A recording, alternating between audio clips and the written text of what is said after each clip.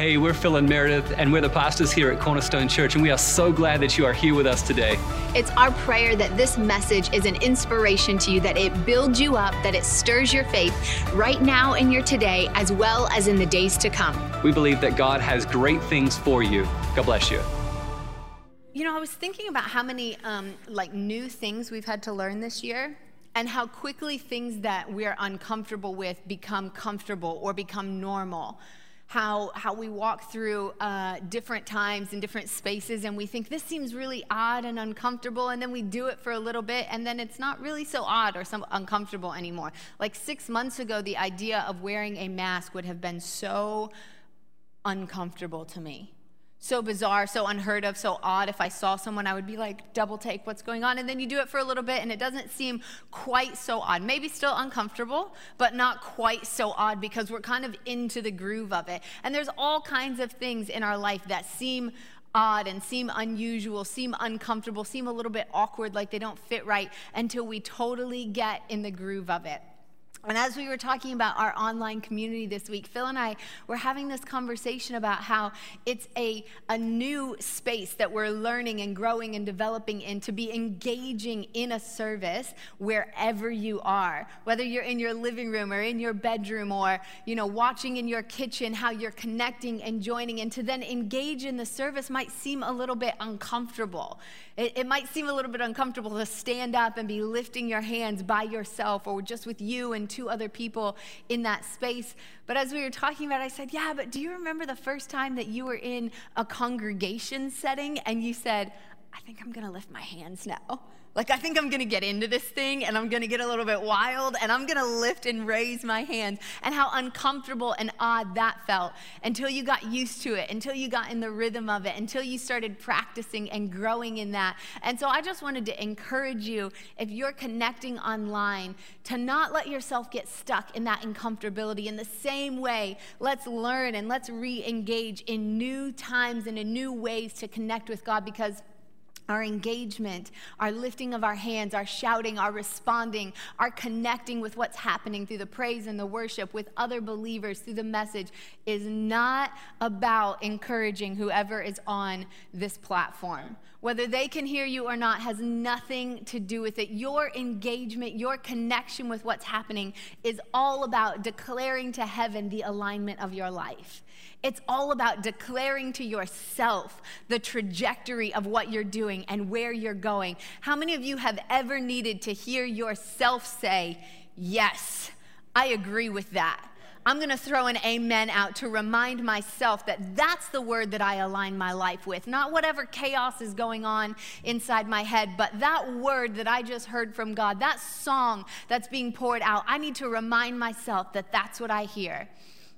And it's to declare to the enemy that you will not be held back, that you will not be tied down by whatever chains he's trying to throw at you, but that you are breaking those chains. So wherever you are, I just want to encourage you, whether you're in this room or whether you're connecting online. I know that that is the same space that you chill out and watch This Is Us on.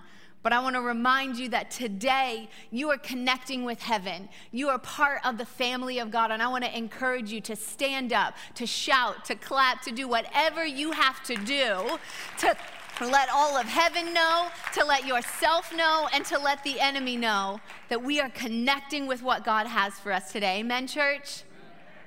Why don't you tell somebody, why don't you shout it in the chat? I need a new metric.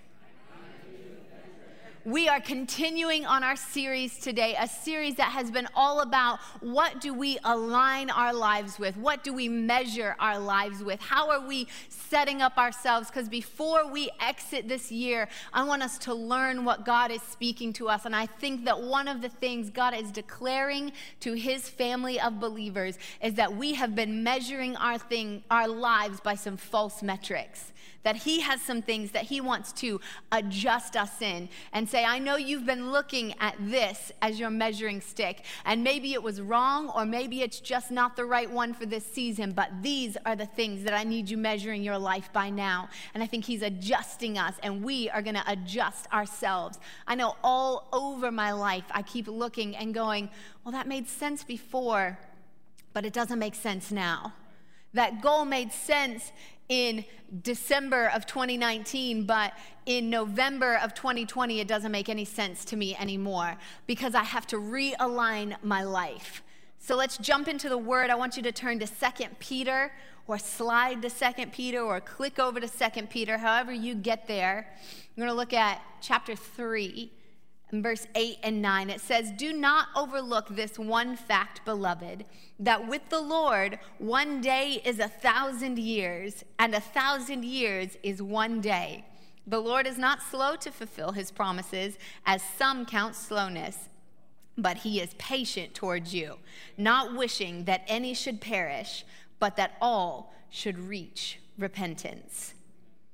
God, I thank you for your presence that's in this place. I thank you that you have drawn us and gathered us together for this day, and I thank you for your unchanging word. Today we ask you that you reveal something new to us in your word. I thank you for what you've shown me, God, and I ask you for the clarity to speak it out. Give us hearts that are ready to receive it. Give us ears that hear what you're saying in heaven, God, and let it produce fruit in us in the days to come. God, everything that's me, let it stay here, and everything that's you, let it go and be carried with us in our days, our weeks, and our months to come. In your mighty name, amen.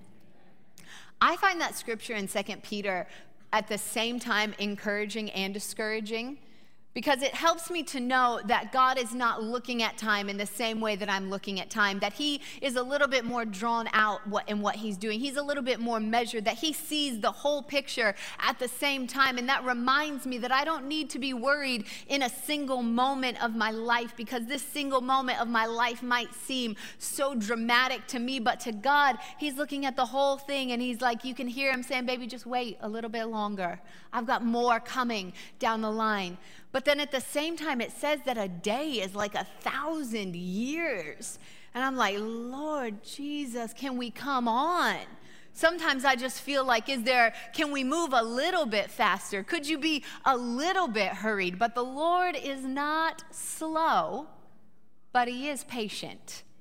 He's not slow in what he's doing, but he is patient. He is measured. He is walking through this thing. Time is a metric that we live our lives by. Time is a metric that affects everything that we do. It's a way that we measure how we're doing. Time might be my favorite of the metrics. The reason time is probably my favorite of the metrics is because you can count on it. You can depend on it. It's constant. With all of the measurements of distance, with all of the measurements of weight, with all of the measurements of capacity, you have this situation with imperial and metric, and it depends on who you are speaking to. And if you have family that lives internationally, you are constantly clicking and switching in your brain, who am I talking to and how do I communicate what I'm trying to communicate, because I either need to be speaking in imperial or I need to be speaking in metric. And I find this very confusing. And it's very frustrating to me, and I wish we would just get on with it and be on the metric system like the rest of the world. I know, unpopular opinion. I literally have people staring at me right now like, how dare you? We are Americans, and we are on the imperial system. I almost said it backwards. Did you know that we are only one of 3 countries in the entire world that still uses the imperial system? And the other 2 at least put both imperial and metric on all of their signs and all of their documents, which that to me is like, that's extra work. Just really go ahead and make the switch. But we are the last one standing, and it's very complicated in my life. But in time, we're all talking on the same language. Nobody is working on a different time system. Everybody is using 60-second minutes and 60-minute hours and 24-hour days. We are all working on the same time system. Time affects the way that we look and we measure our lives, and I appreciate about time that it is consistent. That we know what we get from it, that we know what to expect from it. When we come and talk about time, time tells us how we start something and how we end something. When we communicate about time, we talk about a start time, and that let us know how to all connect and join in here together today, because we said our services start at 10 a.m. or if you're joining at a 1 p.m. or a 6 p.m., we start at these different times for our services. And so we know when I come, I can expect that things are beginning at that time. Later this week, if you're here in the States, you will be having Thanksgiving dinner with your family, and you will have a dinner start time. Now, some of your families will honor this time, or some members of your family will honor this time. Oh, the chuckles have already begun, because you know already that other members of your family will not honor this start time. But the fact that there is a start time at least knows and tells us who we can rejoice in their arrival and who we can expect their delay, because we all have agreed on a start time, and it tells us when we will end something. It tells us when we can expect something to be finished, how long we can expect something to go on for. And those end times give us an expectation for what we can expect from ourselves. That there are things that we can continue in when we know there is an expected end time. I had a mentor that told me one time, you can do just about anything in your life for a certain amount of time when you know it has an end date. When you know there's a cutoff. You can do long days and short nights when you know there's an exam coming at the end of it. Right? You can run just a little bit farther when you know you've only got 5 more minutes in your run. You can extend yourself when you know and you have a clear and expected deadline. What's been so challenging for all of us about living in this pandemic is that there is no clear end to it. There's no clear deadline about what we're dealing with and about what we're facing.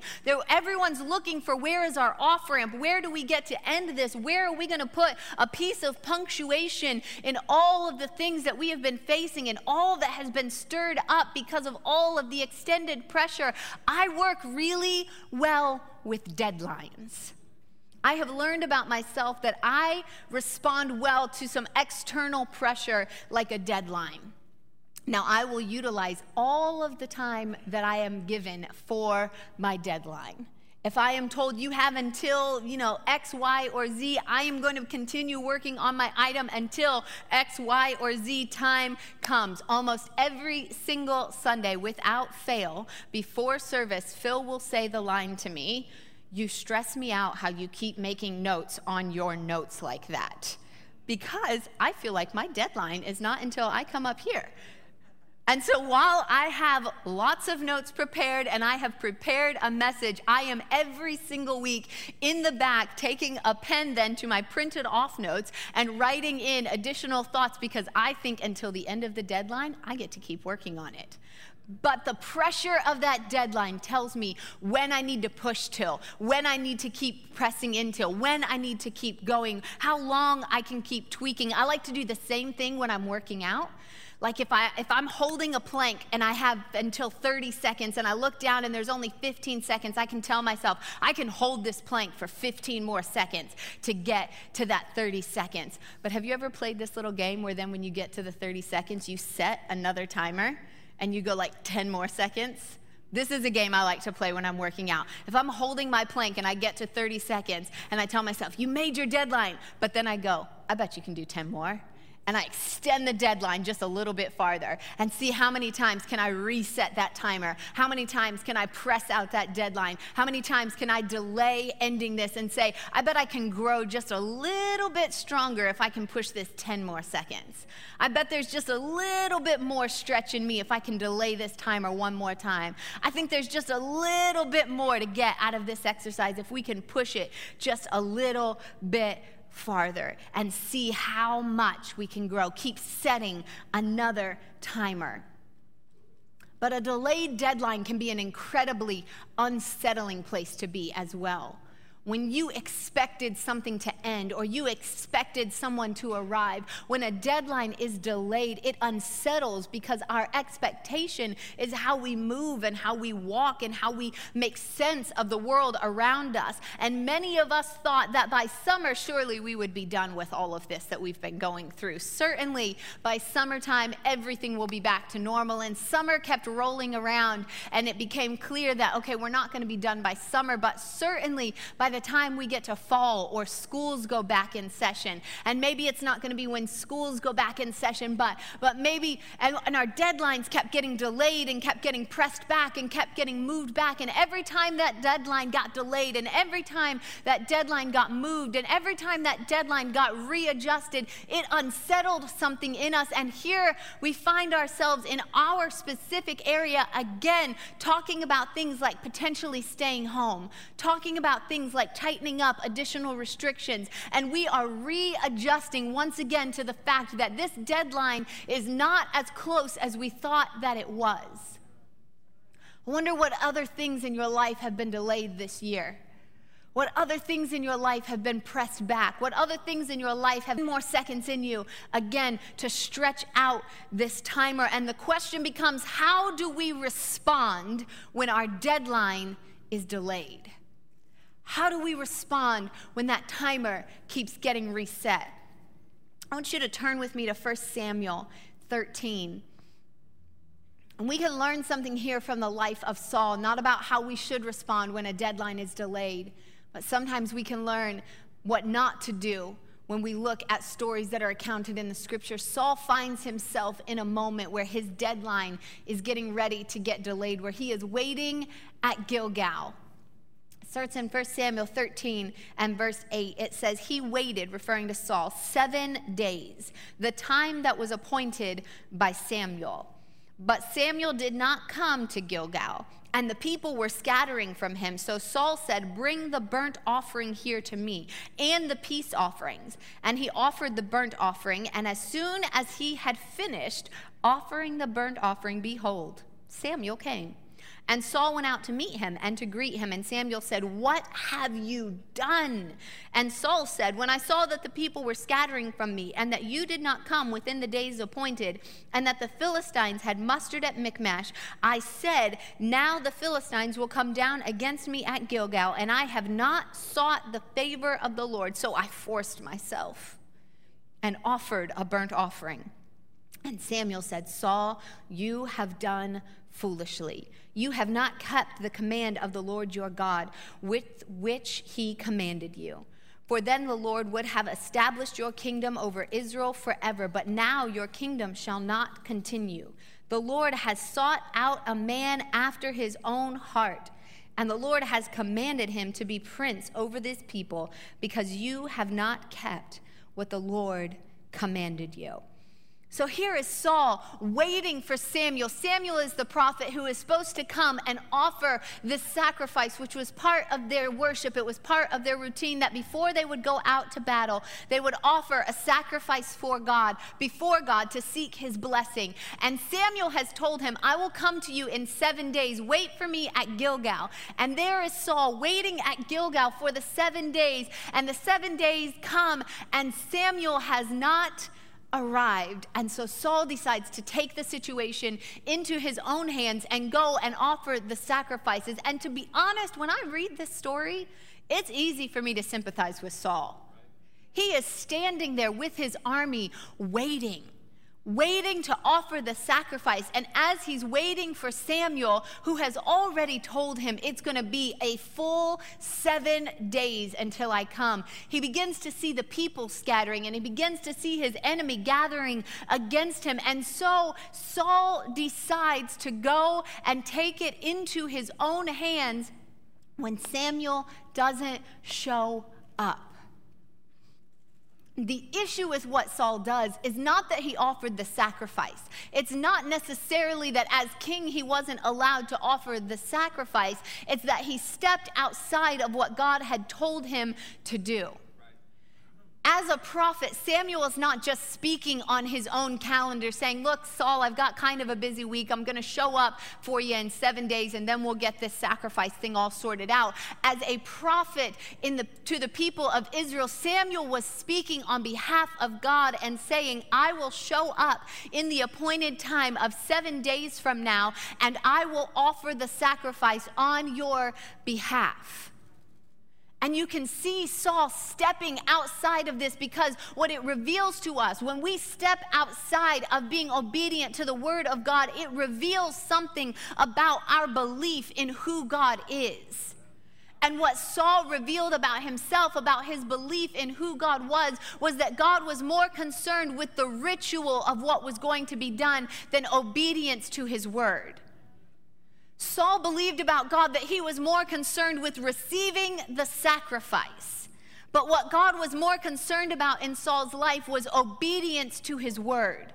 Saul was supposed to wait for Samuel so that they could offer the sacrifice together. Saul stepped outside of that because he thought, it's fine if I do it. It's fine if I take it in my own hands, because what's important here is that the action happens. What's important here is that the ritual is participated in, not understanding that the ritual is a physical demonstration of hearts that are obedient to the principles of God. So he stepped outside of it and he offered the ritual sacrifice, but in doing so stepped outside of obedience in God and revealed in himself that he did not understand the principles of God. And he did not understand the thing that God was calling him to, that he did not understand the weightiness of the position that he had called him to. I know that it's true because he does it again.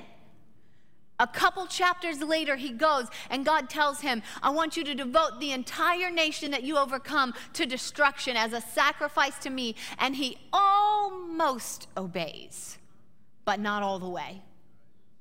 He says, God, I'm going to offer most of this, but surely you want me to hold back on some of the best things so that I can offer those up. And God says, once again, Saul, you don't understand that it's the principle that I want you to follow. It's the obedience to my word that I'm wanting you to follow, not the ritual of repeating it. I wonder how many things in our year God is trying to say to us. It's not the ritual that I want you to participate in. It's not the ritual that I want you to be part of. I want you to be obedient to my word. I want you to be connected to my principles. His principles always supersede the ritual. The ritual is the external demonstration of what we are doing that reflect the principles that he has spoken to us. When he says to us, I want you to gather together, it is a ritual that we have had to rethink this year. He has said to us, the principle is that I want my people to be connected together. The principle is that I want my people to be living in community. The principle is that I want you to be leaning into one another. I know that you're committed to the ritual of showing up to a building, but if you can't show up to a building and practice that same ritual in the way that you have for decades, do you still understand the obedience to my word? Do you still understand the principle that I'm speaking to you? Because it's possible for you to come into a building and sit and participate in a ritual and not understand the principle of being joined into community. You can come and sit every single week and not know the people that you're connected to. You can log on every single week and not engage with those people, not pray for anyone else, not reach out to anyone else, not help anyone else, not believe in anyone else, not declare who he is to anyone else. The ritual is the external demonstration of what he is planting inside of our hearts. Are we loving one another? Not are we participating in rituals that look like we're loving one another, but has the principle got inside of us? Are we honoring God with our bodies? Are we bringing of our first fruits into the storehouse, not in the ritual ways that we have been used to doing it, but in committed ways that say, God, I want to be obedient to your word. Saul allowed himself to make a foolish decision when his deadline got delayed because he thought that the ritual was more important than the principle.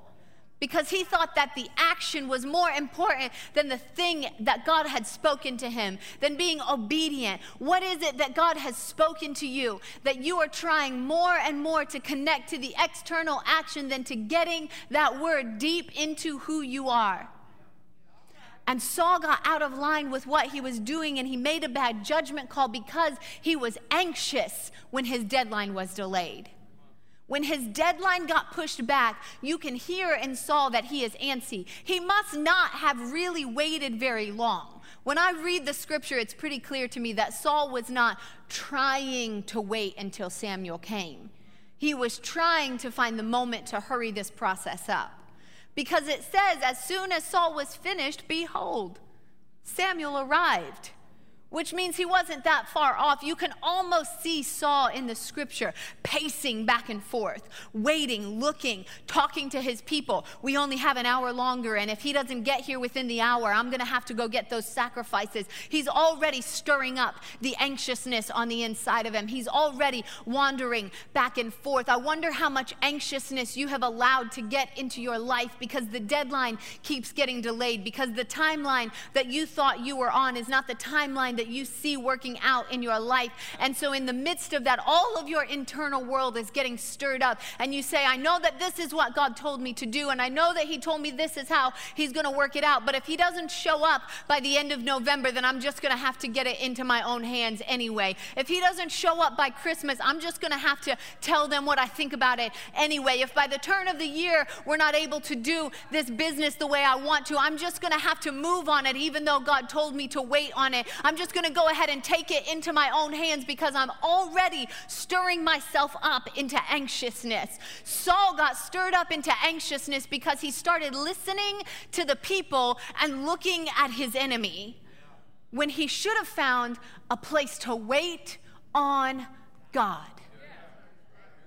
In the midst of a delayed deadline, the place to look is to look at God.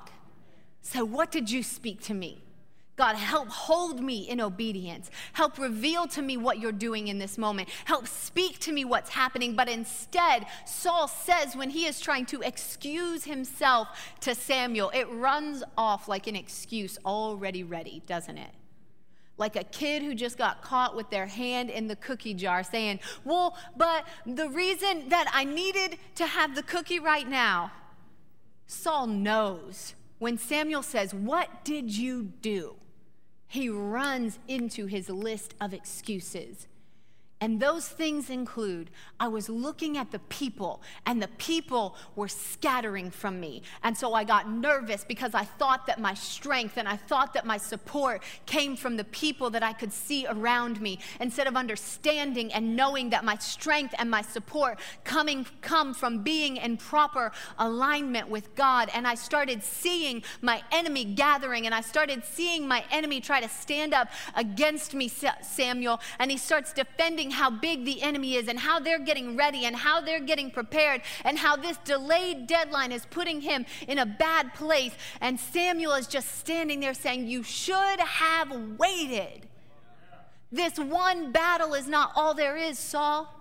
God was going to establish your entire family line, but because you got anxious in the middle of this situation, because you saw a delayed deadline and started looking at the people who were moving around you and started looking at the enemy who is gathered around you and started thinking that if you can't win this single battle, if you can't show up in this single moment in the way that you think you need to show up, that everything is going to turn. And God is saying, I was trying to get the principle in your heart in the right place. I was trying to grow something in you, Saul. Most scholars believe that Samuel was delayed intentionally, on purpose, saying, let me give Saul a 10 more second timer to see if he's as strong as he thinks he is. Let me give Saul a 10 more second timer to find out what's really in the core of who he is. Is that core as tough as he thinks it is? Is that core as solid as it needs to be? Is that core built up on the things that God is trying to pour in it? And when the moment came for the delayed timer to take 10 more seconds to wait on Samuel for the opportunity to be obedient to the word that God had said, Saul failed. because he believed that this moment was more important than the long game that God was playing. God is not slow in the way that we understand slowness. He is patient. He was trying to work something out in Saul, trying to establish something in his family line. And I want you to know, in the midst of this year, in the midst of uncertainty, in the midst of delayed deadline after delayed deadline, God is not slow in the way that we understand slowness. He is patient. He is willing to take the time that it's going to take to see you developed, to see something established in your family, to listen to the sound of heaven over the sound of the crowd, because the crowd is fickle. They gathered with Saul on one day and they scattered from him another day. They celebrated and commented and liked your post this weekend, and tomorrow nobody's going to say anything because they don't like what you're saying today. The crowd is fickle. You cannot build your life on the sound or the movement of the crowd. You have to build your life on the sound of heaven and what it is declaring to you. And I know your deadlines have been delayed this year. I know that you didn't see yourself living back at home with your parents at 26. I know that you wanted that business to start in the first quarter of this year, and you're still working on it. I know that you're still waiting for paperwork to come through. I know that you're still trying to close on that house. I know that you're still waiting for your spouse. I know that you're still praying for that baby. I know that there are so many deadlines that feel like they have just gotten delayed and delayed and delayed, and you can hear the metaphorical timer going, another time. Another timer in your life, pushing it 10 more seconds and 10 more seconds, and driving you to find out what is in the core of who you are. But I believe, unlike Saul, you are going to pass this test.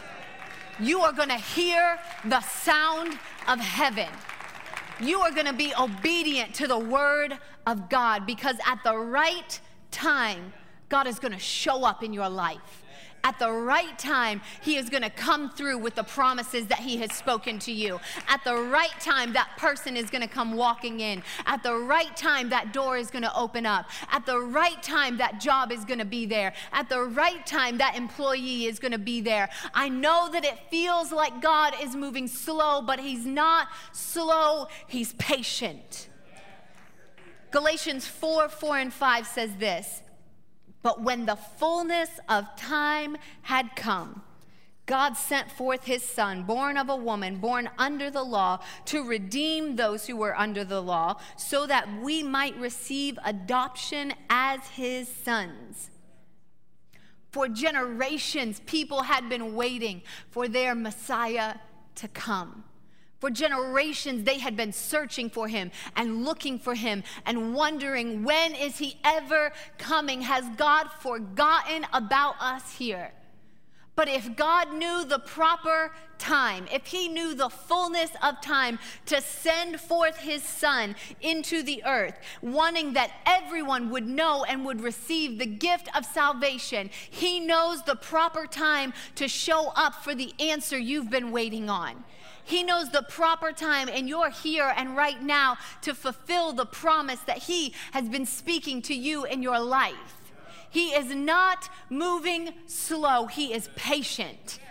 Making sure that you're who you need to be when he arrives. Making sure that the character that's in you is developed for that spouse that he's bringing to you. Making sure that your relationship is where it needs to be to welcome a child into it. Making sure that the foundation of who you are is what it needs, that every ethic that he needs in you, that every principle that he needs in you is solidified in your foundation before he can allow that business to explode and to succeed to the thing and the dream that he has spoken to you. He is working the process out. And I promise you, he is going to show up for you this year. I promise you he is coming. I promise you that at the fullness of time, I promise you that when everything is ready, God is going to show up in your life. I know that this past week, this message has really been working in my life, has really been speaking to me. I want a deadline. I want a clear, hard deadline. I'm like, God, I am all right, but can you tell me when we're gonna be done with this? Can you tell me when this person is gonna show up? Can you tell me when we're gonna be able to move forward in this area? I've had so many open-ended things in this year where it felt like time and time again, God just kept saying, here's another timer on that one. I need you to take 10 more seconds on that one. And I wanted the clarity. I wanted that moment that said, God, I feel solidified in this. And I know that that's what so many of us have been feeling throughout this year, is that drawing, that longing of going, God, where are you? It feels like you told me this is when this thing was going to be able to end, and that you're delaying it a little bit longer. Feels like it's dragging out a little bit more. And what I want you to hear so clearly is, do not start looking at the people. Do not start looking at your opposition in the midst of it, and allow yourself to become anxious in the middle of what God is doing. Because when you look at the wrong things and when you become anxious, that is where you make bad decisions. It's where you say, God, I know that that's what you said, but it just seems better to me right now to take the whole thing into my own hands and to step outside of what you've spoken to me. God, it seems like I just want the thing to be more important than the principle.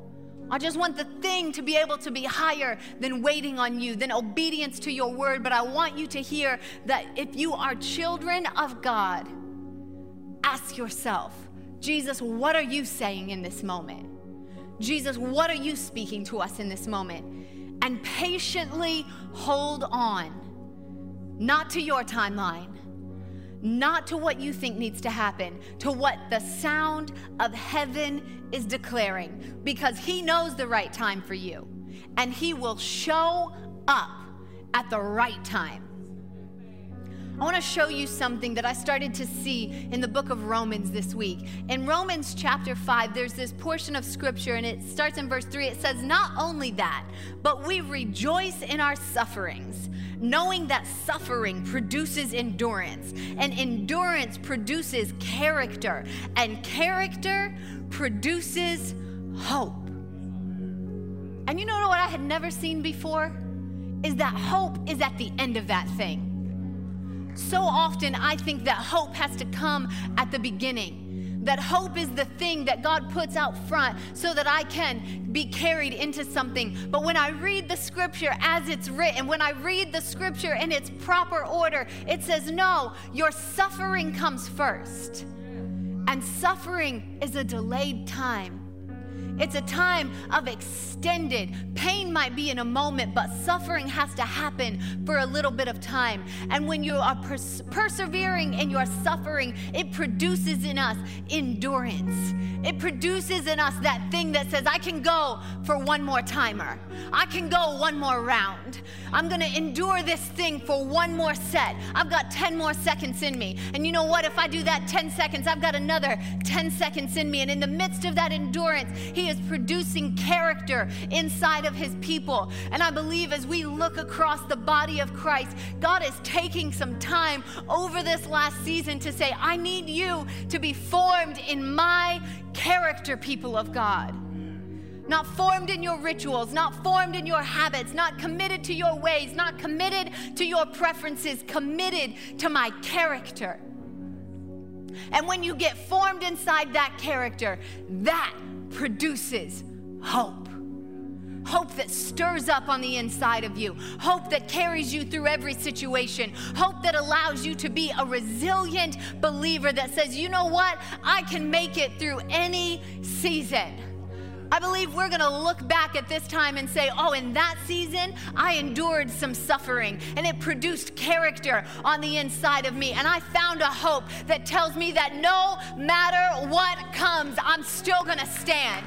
No matter what comes, I'm still going to carry on because I have a hope that is greater than every situation. I have a hope on the inside of me that is bigger than this momentary suffering. So whatever trial I might face in the days to come, hope is still coming. Whatever suffering I might face, hope is still yours for the taking. Whatever walk God takes you through, hope is over that situation. There is hope still yet for you. And I speak over your life, and I declare over your life that I believe that God is going to show up for you in the appointed time, in the moment when you need it most, in the moment when your character has been produced, in the moment when hope has been revealed to you. I believe that there is a hope rising up on the inside of you. And people of God, we are going to come out when we learn what God has for us. And the thing that we're going to learn is that He can take us through every single situation. To stand in His hope, to believe in His hope for just a little while longer, that there is still hope for you. Right here, right now, declare over your situation that He is a good God, that He is a faithful God, that He is better than we have ever been able to hope or imagine or dream. He is the God of all hope, and He is showing up for you. We're believing that that word will bring strength and hope into your life. Absolutely. If God just spoke to you through this message and you're stirred right now to partner with us and to sow financially into the ministry that is Cornerstone Church, I want to encourage you to jump on over to our website, which is simply cornerstone.church, and click the Give button. Find the avenue that is most convenient for you today. That's right. We are going to continue spreading the message of the gospel, and we look forward to continuing to connect together.